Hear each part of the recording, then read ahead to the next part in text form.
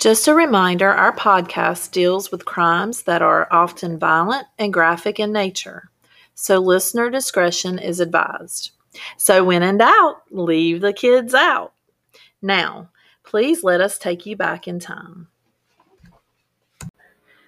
Hello, old time crime gals. It's Melissa this week, and I am running solo. This week's episode got a little delayed, and I apologize. Life happened, and then we had some technical difficulties in our studio that needed to be fixed. And so now I have equipment working, and I have a story to tell you for this week. We're going to talk about Tara Lynn Grant, and again, it's going to be kind of tied into Valentine's Day. I know we're a little bit behind, but I do hope that everyone out there had a wonderful Valentine's Day and that we continue to feel the love this year because things have been hard these past couple years, so we want to just have a year of love. At least that's how I'm going to look at it. And so today, let's talk about Tara Lynn Grant. So she was born in Michigan in June of 1972. And Tara grew up with her sister Alicia. She attended Michigan State University where she studied business. So while she's at school, she meets this guy, like you usually do, and his name is Stephen Grant, and he studies politics. I have beside my notes red flag. But Stephen was also from the same area of Michigan, and they seemed to hit it off. And so Stephen wanted to be in politics, and an opportunity actually came up that he got the chance to work with a senator. So he dropped out of school and went to work with the senator. I don't know what he did, if he was a campaign manager, if he was an assistant, if he was advisement. I do not know. If Shannon was here, she'd be asking me those questions. If you're a listener, you would know what I mean. But anyway, so he left school, and Tara stays, and she gets her bachelor's degree in business, and she job hops, but she ends up working for a company based out of Boise, Idaho, called Washington Group International. And it's a consulting firm that offers engineering, construction services, etc. to different businesses and governments all over the world. So as she grows in the company and she climbs the ranks, her job changes, and she's actually required to travel internationally for short periods of time, which doesn't sound bad. You get out of college, you get a job, and you get to travel. And so it was a dream job for her. She loved it. So Stephen, his job had ended with the senator, so he didn't have anything going on. Remember, he dropped out of school. So he actually would go along on these trips with her. And I imagine it probably was just like a honeymoon phase of their relationship all the time, because you get to go, they were in Europe, they were in, Asia, they were all these different places. And they eventually get married. And then when they get married, their family starts to grow. So first came their daughter, and then 2 years later, a son. I don't know their names, Shannon, because you're listening. But with two small children, they can't just, grab a go bag and pick up and travel on a whim when her job was called her to be away. So, they have to slow down a little bit because having children makes you do that sometimes. And so by this time, they had moved into this house that they thought they were going to stay there and settle down. It was in Washington Township in Michigan. And they had to have a discussion. They had to have a hard talk about how they were going to handle things. And somebody had to stay back and take care of the kids. And since it was Tara's job and she's the one who had to be away, Stephen was going to have to be Mr. Mom. He was going to have to be a stay-at-home dad, and he can't work, so he was currently not employed, and it just made sense. So for the time being, that worked out for their family. But in 2006, her job responsibilities changed a little, and she actually kind of was stationed in one place long term. And while that seems like it would be a better situation, her office just happened to be in San Juan, Puerto Rico. And they live in Michigan. And so she's away from her family during Monday through Friday, where she lives in Puerto Rico and works at her office. And then she flies home every weekend. Now, to me, that would seem like cool for like 2 weeks. After that, I would be over it. Because it's not just, you think about traveling home for the weekend from college, or just even commuting an hour to work every day is annoying. And she has to fly, across the country every week, twice. So I'm pretty sure it got old pretty quick. But despite being away during the week, Tara would make sure that her kids knew how much she loved them. I mean, there were phone calls and there were letters and pictures and I'm sure video chats. And, she was trying to stay as involved as she could, even though her office was so far away from home. Plus, she not only had Stephen help her out, they had a lady by the name of Verena Durkis. And so she was a 19-year-old German au pair that Tara and Stephen met together while on the trip in Puerto Rico. And she meshed well with their family, so they hired her, and she actually resided in the house to help Stephen while Tara was away at work. And I can see Shannon going down the rabbit hole. It's 19-year-old German girl, pretty, at home with this husband whose wife is never home. She's always away. It could be a bad situation, but it was not like that. At least I didn't. There's no talk of that in the research so far.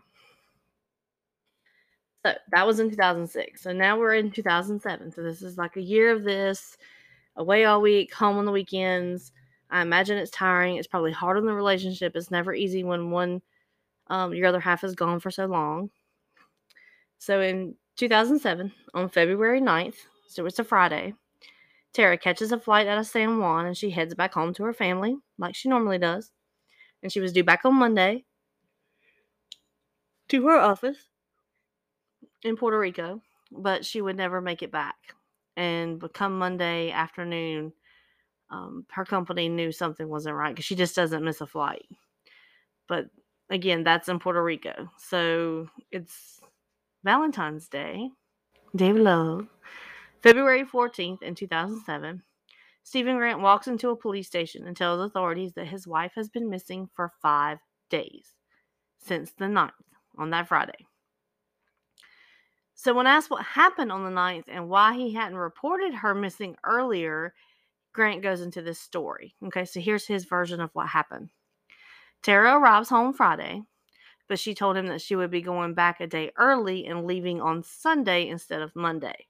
Now, this caused an argument, and she started to pack again. So, as they're arguing, she's packing another bag, out of one go bag into the other. Then she took a phone call and said, "I'll meet you at the driveway." And then Stephen said he watched his angry wife leave and get into a dark-colored sedan and drive away. He waited to get involvement from the police because Tara had done something like this in the past. So it was usual, I guess, for her to storm off and drive off to cool down. And even he called her friends and her family, and, they just said she needs to cool off. And so to me, 5 days, a couple of hours maybe. I mean, I've left and driven off and, need to cool your head. And 5 days, 5 days. To me, that's just way too long. So the police knew that they're already behind schedule of a normal missing persons case because, the sooner you start looking for somebody, the more clues you're going to find. And so they went to the Grant residence to check things out. So when they get there, they find Verena, and they happen to ask her, hey, what happened the other night? Have you seen Tara? What was going on? And so Verena tells her story. She's out with friends, and she gets home late. And Stephen kind of approached her angrily because he thought it was Tara coming back home. And then he explained to her that the same story Grant had told the police. So the story that Verena had to tell was the exact same. Tara said she was going home on Sunday, not Monday. She was going back a day early. He got mad. They had an argument. She stormed out, got into a car, and left. And so Stephen really was the only person they had as the last contact. So police decided to check financial records. Nothing had been moved out of her account. So 5 days, nothing's gone in, nothing's gone out, no charges. They checked her voicemail. So Stephen had left a bunch of messages around 2 a.m. on the 10th. So this is the early morning hours of the night that she went missing. And they said things like, I beg you to come home, call your kids, they miss you.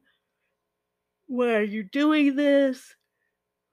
I just want you home. All the things that you would expect someone to be saying, calling repeatedly, leaving messages for someone that left and they want them home.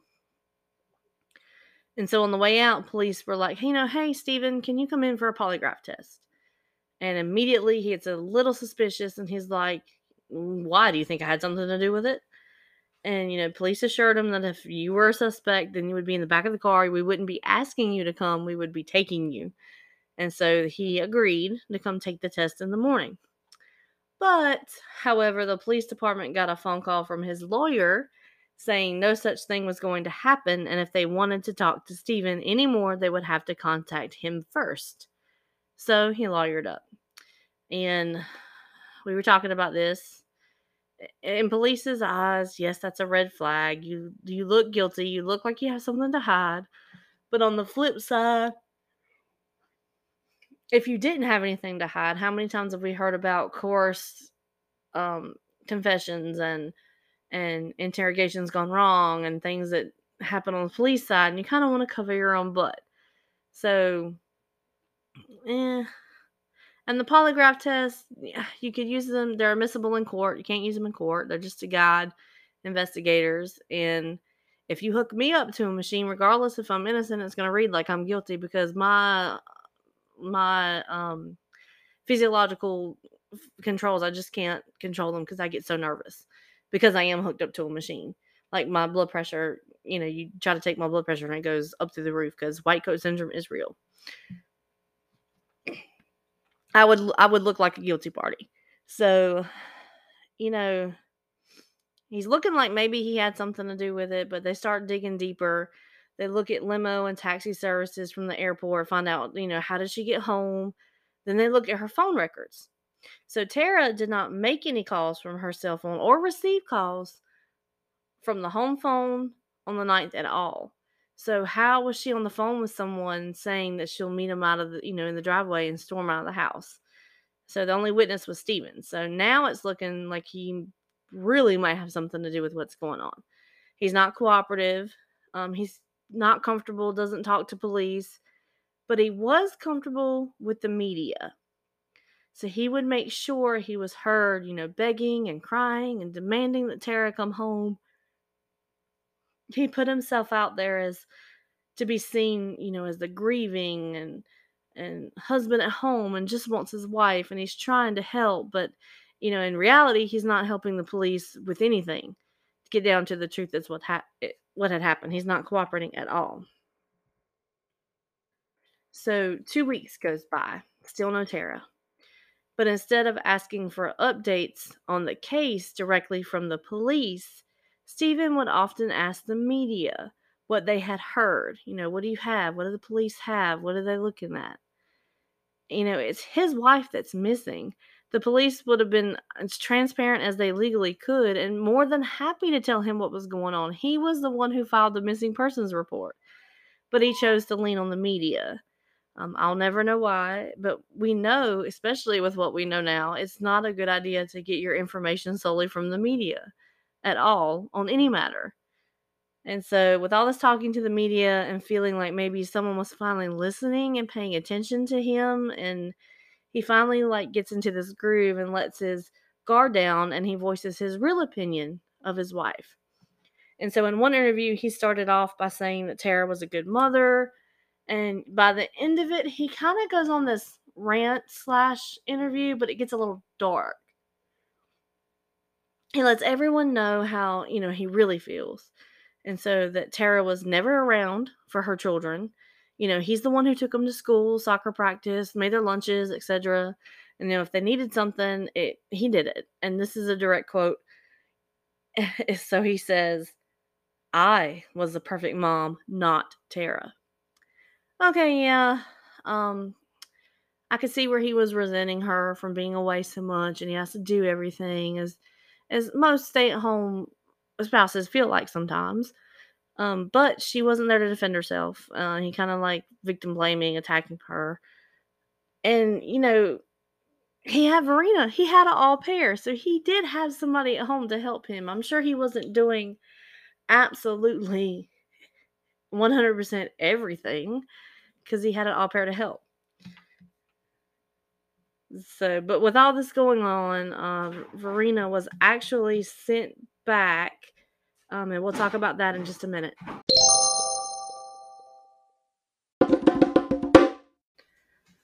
Okay, so the company that Marina worked with, they send her back. Don't know if they send her back to Germany or if they just send her to another household. But with the media coverage and Tara missing and everything going on, I think it was a smart move for them to just remove her for that situation.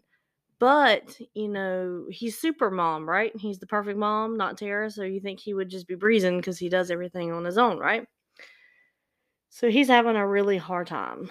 And so someone comes forward, trail's going cold. Stephen's ex girlfriend contacts police and she starts giving them some interesting information. So apparently, right before Tara went missing, Stephen kind of started contacting her again, like just, a couple of emails here and there. And then it began to get a little flirty. And then he expressed how he thought Tara was having an affair. I mean, she's away at work all week. I just don't know where that was coming from. But then he wants to meet up with his ex, but he decides not to because he couldn't hurt his kids like that. So a little bit of props to Stephen for that. He had that au pair at home, nothing went on there, and now he's trying to get back up with his ex and then changes his mind. But, even though he's not talking to police, he's still doing a lot of talking. So police were right there watching every interview. They were studying his behavior, how he used certain phrases. He kept mentioning the Stony Creek Park. So this was a park that was close to his house. He frequented with his family, so he would talk about it all the time. But it was kind of a little weird. It would just mention it out of the blue in an interview. So police, they used this and they decided they should go search the park. So on the chance that just something may turn up. So they do. But it just so happens Stephen requested to accompany the search. Now, he has done nothing up until this point. I mean, it's been weeks and weeks, and he's refusing to take polygraph tests and not talking to police, but he's talking to the media. And then the police say, "Oh, well, let's go search this Stony Creek Park." And then he jumps right in and says, "Yes, I'll help you." So that's an even bigger red flag.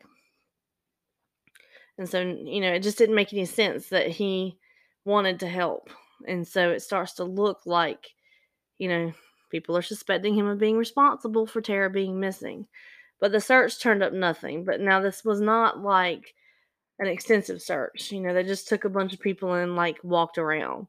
Then a press release came out and they asked for the public's help. And the police told everyone, hey, if you go to the park, walk around a little bit, go a little further out of your comfort zone, just see if you see anything odd. And if you see something, report it, big or small. We're running out of leads, just help us out. And so the public came through. On February 28th, a woman was walking through the park and she just saw this plastic bag. Now, hey, we need your help finding this missing person. I come across the plastic bag, I'll call the plastic bag in. This woman decides to walk up and open the plastic bag. Brave or insane, but I would call and let someone else come check that out. I've seen too many crime shows and read too many stories. But inside she finds latex gloves, blood, and metal shavings. So, she definitely calls it in. So now this is a reason to search his home. But when he quit working with the senator and he was put on Mr. Mom duty, he did find work on the side. So his dad owned a tool and die shop. So metal shavings could be found there in a tool shop. So this kind of Stephen couldn't stop talking about this park, how they always went to the park, and then this turns up. So police actually wanted to search his house. And so they wanted to do a detailed search inside without letting him know that something was up. Because otherwise he'll just start removing stuff and get rid of evidence before they could even get their hands on it. So on March 2nd, cops, they stake out his work and his home. So they decided to stop him in the middle of his route home from work on the road. So they escort him back to his house and told him they were there to search it. So he was visibly nervous. He was fidgety. He insisted that he needed to get up and go walk his dog. He wasn't arrested. They weren't holding him for anything. They're just there searching. So they let him up to go walk his dog, but he never grabs a leash or gets the dog. He just walks straight to his car. And he was promptly reminded that the car was part of the search warrant. He couldn't get anything from it. He couldn't retrieve anything. And he just said all he wanted was his wallet. And he gets a little mad and he just storms off. But then he keeps walking. He keeps walking. until he's off the property, and they just let him walk away. And so that was a big mistake, because at the same time, there were officers in the garage that found huge plastic bins that were filled with black trash bags. Bag number 1 had more bloody gloves, metal shavings, so that does not look good at all. But bag number 2 was wrapped carefully, and inside was the torso of a woman. She was missing her head and her arms. So for nearly a month, part of Tara was sitting in the garage. Stephen had to walk his kids by those bins every day on the way to the car to go to school. So police went to the tool shop. Sure enough, metal shavings that were identical to the ones found in the bags. So next, police dig deeper and take a stronger look at Stony Creek Park. That's when they bring the bloodhounds out and the cadaver dogs. And more body parts were buried at the park. So the case was coming together, except the main suspect, stormed off his property during the search, and he's missing now. So now he's on the run. So it becomes a manhunt, for a killer. So his lawyer phones in to police and mentions that he had talked to Stephen and he's afraid and he thinks he might be suicidal. And so he also called Verena and confessed that, that he loves her, but it would never work out. And she couldn't even give anything other than an area code.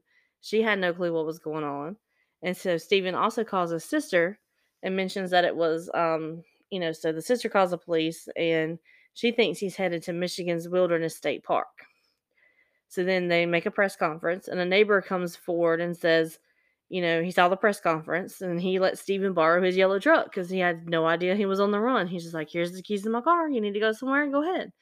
So now he has a vehicle. But they do think they know where he's headed. So all this information they gathered from all the people that came forward, they go out to find Stephen before he gets too far.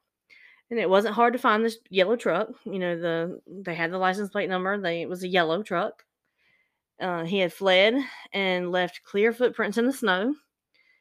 And so police followed the tracks, just right through the snow. And by morning, they found Stephen. So Stephen was under a tree, wearing just plain clothes, no jacket. Again, this is Michigan. The snow on the ground is cold. It's in February. So he had with him, he had alcohol, a bunch of pills that he had taken from his sister's house, and he had a toy gun. Not a real gun, he had a toy gun. And the theory was that, he's suicidal. He tries to take the pills, try to drink. If that doesn't work, if the police find you, you point a gun at them. Even though it's a toy gun, police don't know that from far away. And it's, suicide by cop. And unfortunately, that happens sometimes. And sometimes people mean for it to happen. He had razor blades. There were goodbye notes written to his children. So he was definitely on the suicidal edge. But he also was suffering from hypothermia because it was cold. So he was taken by helicopter to a nearby hospital. So after recovering for a bit at the hospital, Stephen was ready to answer any questions. And he finally was talking about what happened. So Tara did come home on Friday the 9th. She did mention that she was going back to work on Sunday instead of Monday. They did argue about it. So he had told 100% the truth. That's what happened. But he got so upset with her and she just wasn't listening. She was just repacking her bag to go back. And he just got so tired of just being ignored that he grabbed her wrist to try to get her to stop so she would pay attention to him. And she kind of pushed him away and then he shoved her and she fell backwards and hit her head against the wall.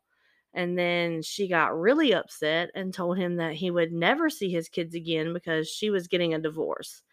And that's when he kind of flew into a rage and began to strangle her without realizing really what he was doing. So he covered her head with clothing because he just couldn't look at her while he was, this is his quote, finishing the job. He took a belt from the closet, wrapped it around her neck, and he used that to drag her down the stairs into his car. And their children, 7 and 5, were also sleeping, in the beds upstairs. So this is all going down, when they're asleep. So Stephen took her to his job at the tool shop, and he prepped the floor using tarps, and he dismembered Tara and wrapped the separate pieces in plastic and put them in the black trash bags and then into the big bins. And then he took one of his children's sleds and transported the pieces to the park to bury them. And then it gets worse. As if it couldn't get worse, it gets worse. So follow me here. It's a little rough to follow. So he buried Tara in the park, all of Tara. But then he couldn't stop talking about the park. And so when he found out police were going to search the park, he freaked out. He remembered he didn't think he buried the torso deep enough because it was the largest piece and he was tired. So he raced to the park and retrieved it. So he takes it to his shop and hides it there, like on the top of the building, until March 1st. And then he was afraid the decomp smell would give it away, so he took it from the shop to his home and placed it in the garage in the bin.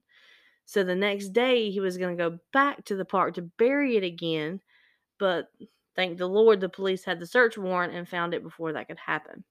So he almost got away with it.